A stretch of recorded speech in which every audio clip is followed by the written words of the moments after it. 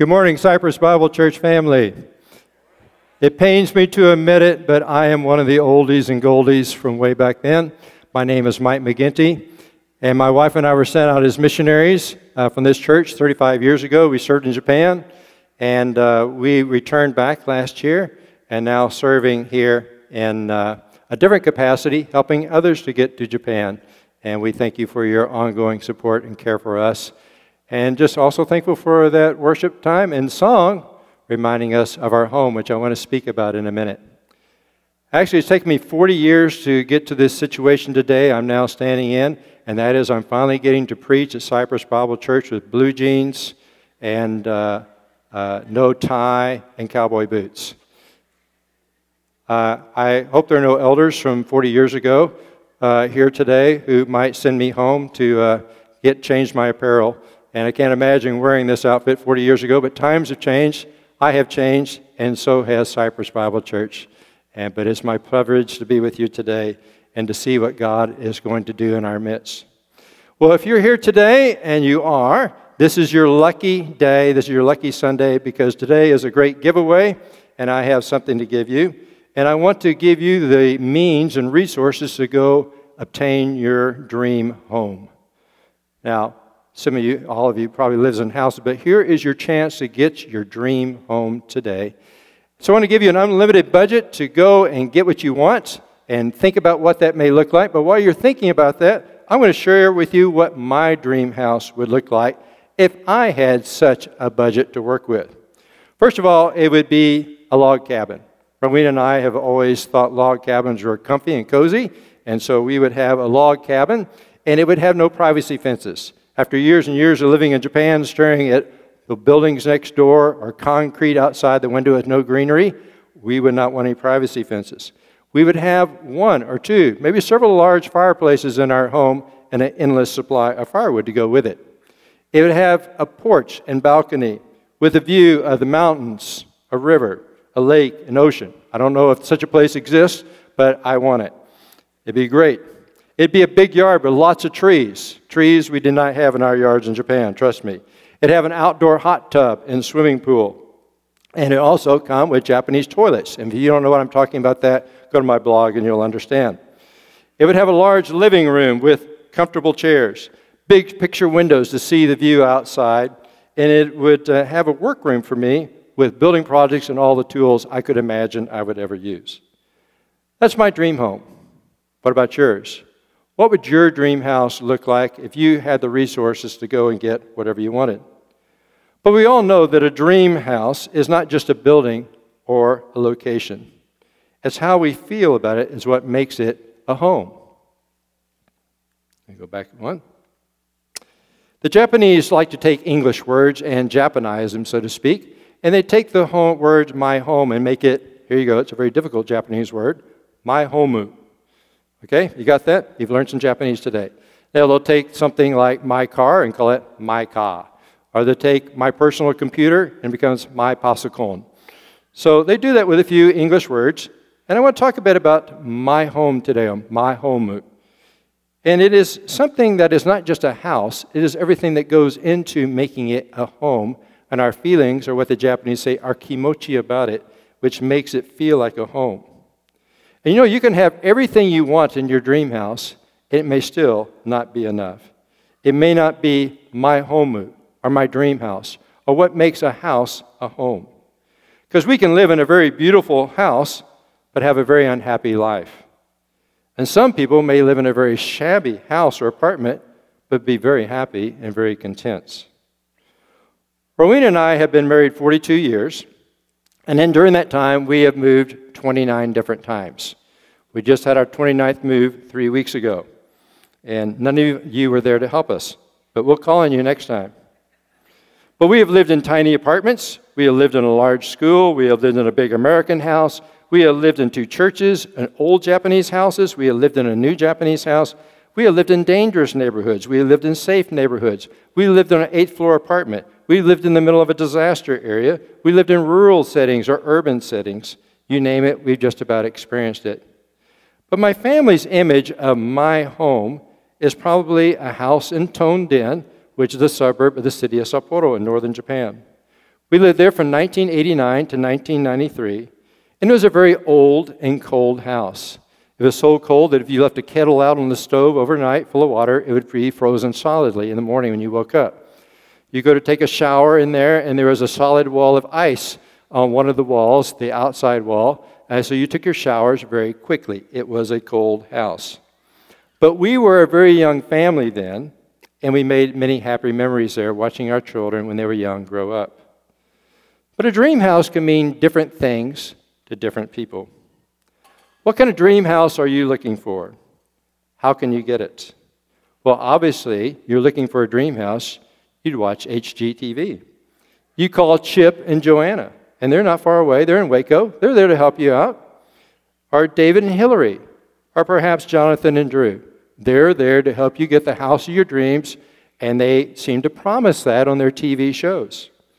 If you're dissatisfied with your present house, maybe you need an island home. Maybe you need a beach home. If you won the lottery, you can have a lottery home.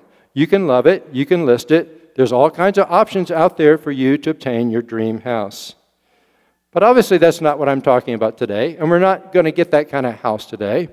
But I do want to talk about two homes today, our earthly and our heavenly homes. Let's start with our earthly home. What does Jesus have to say about our earthly home?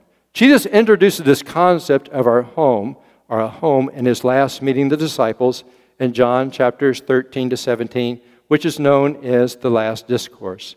His final meeting with the disciples, he shared the things closest to his heart and the things that he thought they needed to know. And one of them was about home. And he says this in verse 1, "Do not let your hearts be troubled. You believe in God, believe also in me." What kind of home do you live in? Before we dig down into this verse, I want to ask that question, what kind of home do you live in? What does it look like physically? Is it an apartment or a house? Is it old or new? Is it large or small? Is it in the downtown area, suburbs, or country? Is it modern or traditional? What about the atmosphere of your house? Now we're getting into more the nature of the my home mood, or the feeling of a house. Is it a place of love or anger? Is your home a place of peace or turmoil? Is it cold or warmth? Is there trust or mistrust characterizing your home? Forgiveness or bitterness? Safety or insecurity? Joy or unhappiness? What kind of home do you live in? For some, this may be a very painful question, because here on earth, there are no perfect homes, because there are no perfect families. For some, the term my home is a very painful phrase, even if they live in a very nice and beautiful house. Some live with an alcoholic father or husband. Some are raised by parents who are never home. Some live in a verbally or physically abusive situation. Some had no parents at all, or only a single parent. Some had parents who seemed to hate one another rather than love one another. And some had spouses who feel like strangers. My home to these people can be a very painful phrase. But we have other pains and problems in our lives. That's why Jesus said in verse 14:1, "Do not let your hearts be troubled." Jesus said, don't do this. He's meeting with the disciples. He says, don't do this. Do not let your hearts be troubled. Because the disciples had many problems with my home as well. Their hearts were worried. They were troubled by many things. There was a lot of unsettledness going on in that room that night when Jesus met with them, and we're told what some of those elements are. We know in chapter 13, verse 36, that Jesus told them he was going to be leaving them, but they didn't know where he was going. There was some sense in that room that this is a critical moment. Something's about to transpire, and they don't quite understand it, and Jesus is going. He's going to leave them. Then we're told in chapter 13, verse 21, that Jesus told them that there was a traitor in their midst. Someone that had shared their meals with them, that had traveled together, lived together, was part of their intimate group, was going to betray the very core things that they believed in. And then Jesus, on an occasion there, mentioned that he was going to die. He predicted his death, and that had to be very troubling to them. They didn't know what that meant. They didn't know how it was going to happen and when it would happen. But Jesus, on several occasions, going up to Jerusalem for this final time with his disciples, predicted his own death. And then Peter was told that he was going to deny Jesus in this gathering.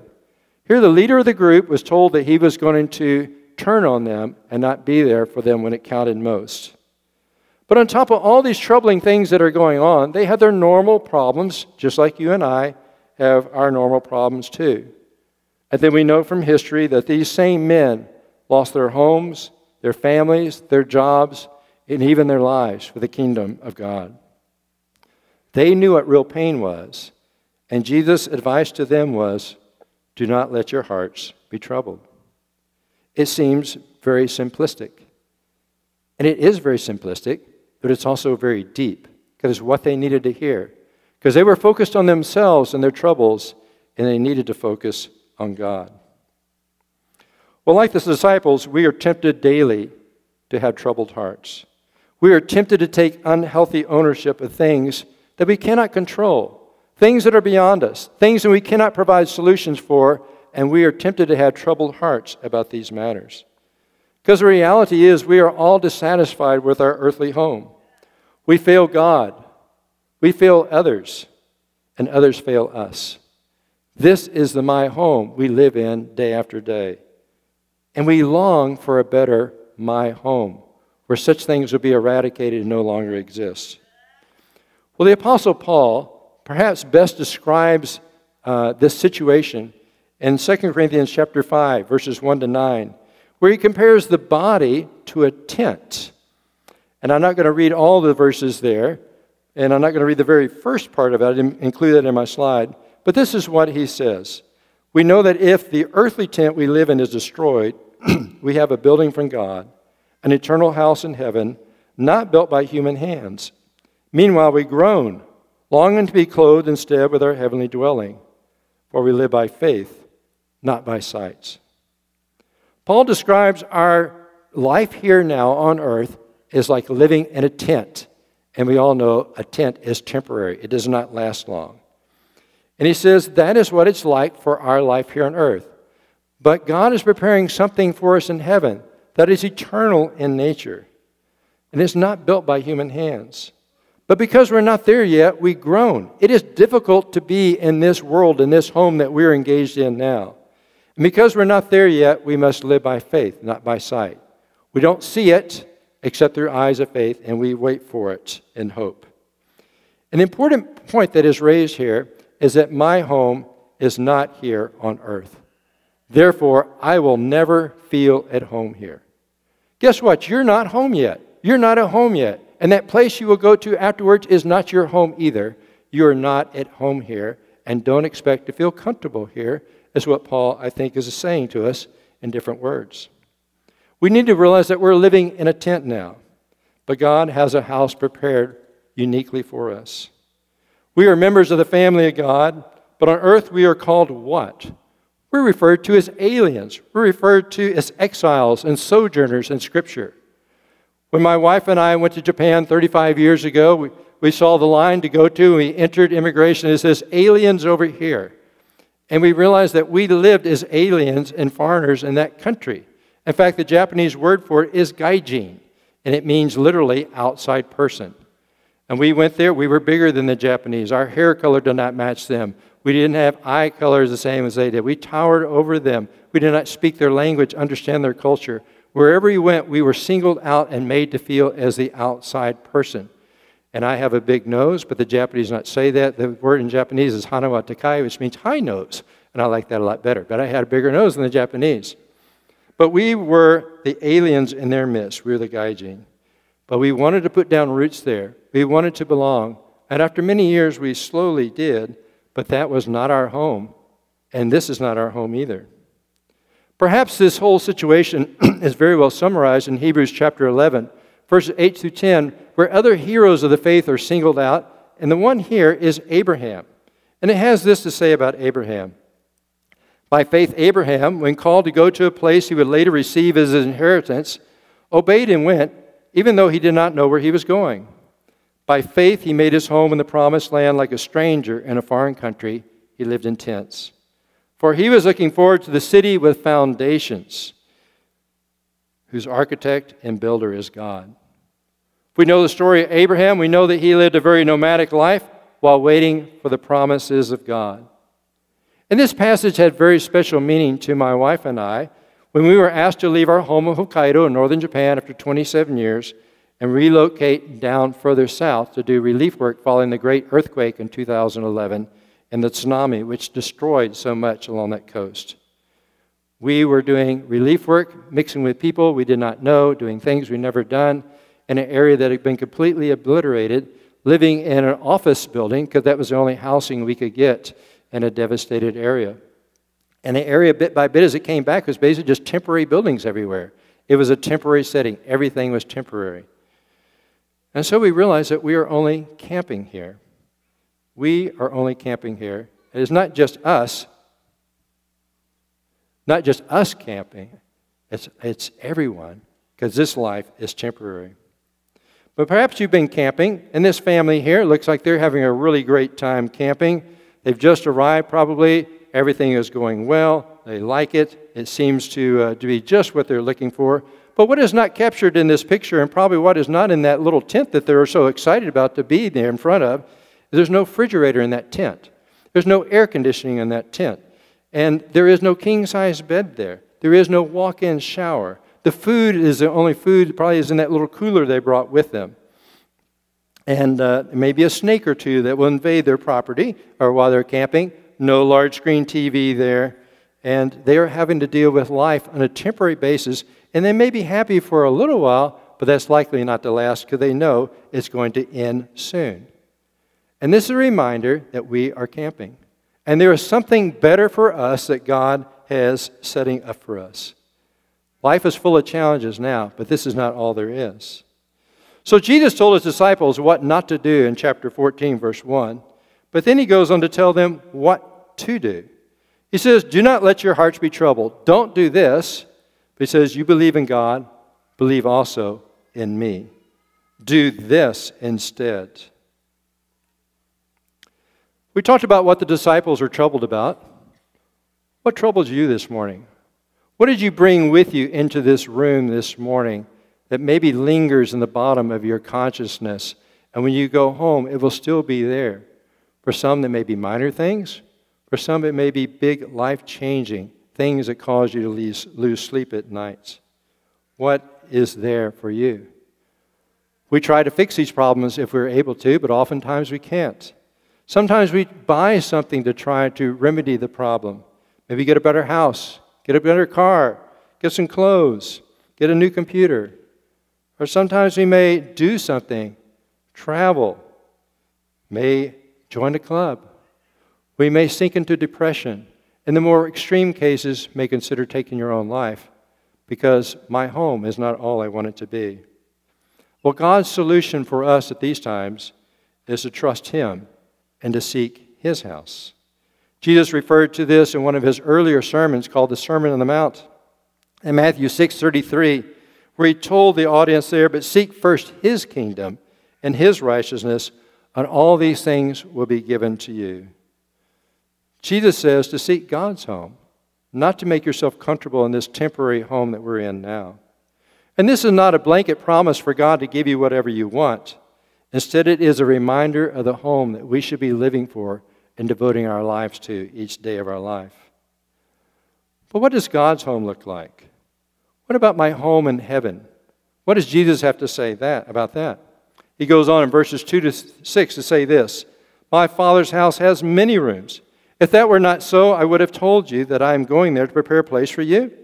And if I go and prepare a place for you, I will come back and take you to be with me, that you also may be where I am. You know the way to the place where I am going. Thomas said to him, Lord, we don't know where you are going. So how can we know the way? Jesus answered, I am the way and the truth and the life. No one comes to the Father except through me. What is this place like? Well, we're told three things here. First of all, we're told it is my Father's house. It is where the Father dwells. And having lost my father 46 years ago, I look forward to being reunited with him someday and learning about him and hearing him and also speaking to him as a man. But also, I look forward to being with my Heavenly Father and relating to him on an intimate level I do not have now. But it's also, this place is going to be prepared by Jesus, we're told. Jesus said he must lead to prepare it, which is another way of saying he must die. There's no way for us to gain entrance to this home if Jesus does not leave and die on the cross as a substitute for our sins. This is what he meant for preparing a place for us. And the disciples did not grasp it at that point. We're also told that we will be with Jesus in this place. There'll be no more separation. We will be face to face with him throughout eternity. No need to walk by faith or guess about things anymore. But perhaps our future home is best described in Revelation chapter 21, verses 3 to 7. And there the same apostle, John, who sat next to Jesus and heard Jesus talk about this eternal home, is now exiled on the island of Patmos. And he's given a glimpse of the future. And part of that glimpse is what heaven will be like and what our future home will be like. And John the apostle shares this with us about what our future home will look like. And he said, beginning in verse 3, "And I heard a loud voice from the throne saying, 'Look, God's dwelling place is now among the people, and he will dwell with them, and they will be his people, and God himself will be with them and be their God. He will wipe every tear from their eyes. There will be no death or mourning or crying or pain, for the old order of things has passed away.' He who is seated on the throne said, 'I am making everything new.' Then he said, 'Write this down, for these words are trustworthy and true.' He said to me, 'It is done. I am the Alpha and Omega, the beginning and the end. To the thirsty I will give water without cost from the spring of water of life. Those who are victorious will inherit all this, and I will be their God, and they will be my people.'" What are we told about our future home? Again, we're told that this is a place where God will be among his people. We will dwell with God throughout eternity. And we're told that there are 4 things that will not be in our future home. There'll be no death, there'll be no mourning, no crying, no pain. Sounds like a pretty good place. Instead, it's a place of life, of joy, contentment, health, peace, and love. The things that we long for in this present life that are beyond our grasp are there for us in eternity with the Father. All things will be made new. Our lives will be new. Our values will be new. Our purposes will be new. Our perspective will be new. And the limitations that we now face physically, emotionally, psychologically will be removed from us. And the best news of all, it comes without cost. It's free. And there's nothing we can do to earn it or deserve it. And we will live there as sons. No more camping. No longer will we be aliens, strangers, or sojourners. We will not be gaijin. We will not be on the outside anymore. We will be on the inside. Now, this is best illustrated by the latest addition to the McGinty clan, our 9th grandchild. His name is Kai. And he joined our family about a year ago. And what's different about Kai is that he does not have McGinty DNA in him. Now, you may think that's a good thing, and I'll leave that to you to decide. Kai is Japanese, and he was adopted. And our youngest son, Patrick, and his wife, Ellen, lived in Japan, and they adopted Kai as their son a year ago. And Kai was included in their family not because he deserved it, not because he was better than all the little Japanese boys in Japan they could possibly choose from. He was chosen because of love and of grace. And he is now called their son and called our grandson. And he is welcome in their home, and he is welcome in our home, not because of what he has done. Well, I'm ready to go to this place now. But the question is, how do I get there? And one of the disciples, Thomas, asked that very same question in verse 5. He asked Jesus, how can we know the way? How can we know the way there? We want to get there. How do we get there? We had this situation when we went to that disaster area a few years ago to do relief work, and everything, I said, was obliterated. Houses were gone, businesses are gone, even streets are gone. But we had GPS. But GPS works differently in Japan, where if you have a landline phone, and a lot of these people who are getting their lives back in order and getting temporary houses, they had a landline phone, and so we could plug in their phone number, and we could find out where they live to bring them aid to help them, and the GPS would take them to their door. We didn't know the way in that situation, But Jesus says we know the way and how to get to heaven. How do we know the way? We know the way because we know Jesus. Jesus is the way, the truth, and the life, he says. He's not a way. He's not a truth. He's not a life. One of many options to choose from. He is the only way to get to heaven. It's the only way to get to my eternal home. Knowing Jesus means that I believe in him. Knowing Jesus means that I acknowledge that I'm lost without him. Knowing Jesus means that I don't believe in myself and count on solutions that I can provide. Knowing Jesus means acknowledging that I'm not at home here, and it means that I need help, and I recognize it. A few years ago, my daughter gave me this poster of John Wayne, and it had one of his quotes in there, and it says, "Out here, man solves his own problem." Now, many of us men like that, and we'd like to live that way, but it's not possible, is it? Because out here, I cannot solve my own problems. I can't solve my sinfulness and the sinfulness of others. There's lots of brokenness in my home, and no matter how many HGTV shows I watch, I cannot fix the kind of problems that make my heart heavy. I need a Savior. So the important question today is Jesus in your home? I don't mean do you have a picture of Jesus in your home, but rather I mean is life's eternal questions and questions of how to live daily centered on Jesus?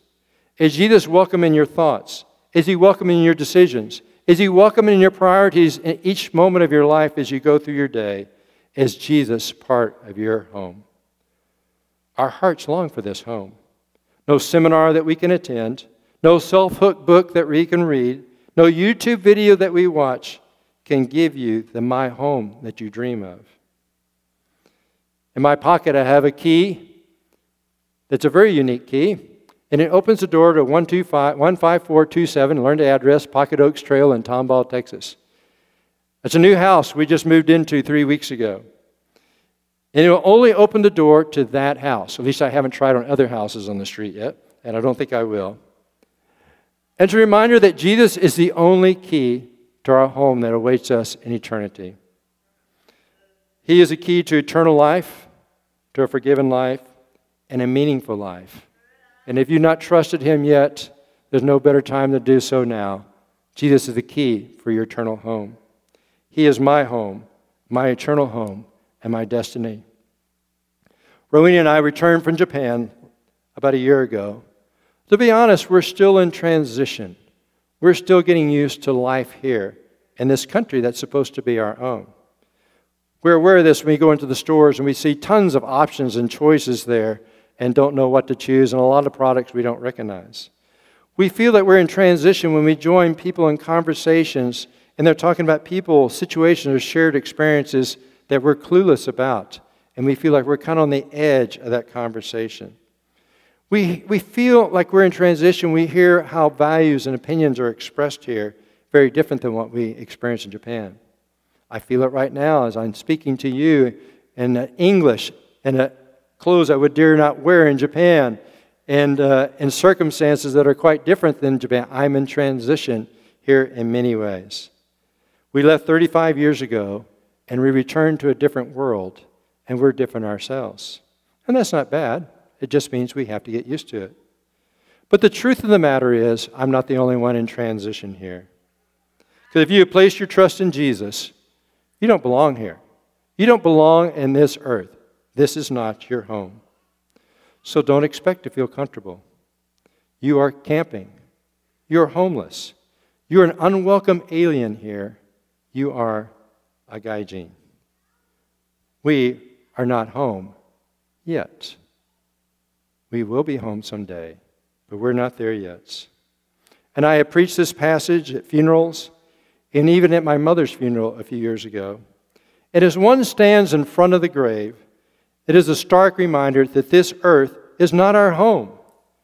And this is the powerful message, not for the dead, but for the living, for those of us who still have to decide what our home will look like and where we make our home and how we live there. Something better awaits us. Jesus met with his disciples this last time to help them understand that all they were about to go through was worth it because he was preparing a place for them, and it is unlike the place we are in now. So don't dig down too deep in the things of this world. You don't belong here. Don't get comfy, because we're not home yet. Let me pray. Heavenly Father, we thank you that you have prepared a place for us. It is a place that is ideal for us.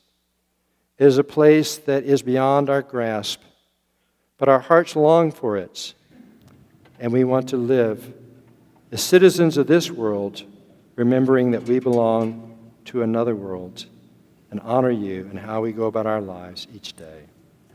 We ask that we might have this mindset as we go through life here now and keep our focus on eternity. We ask in Jesus' name, amen.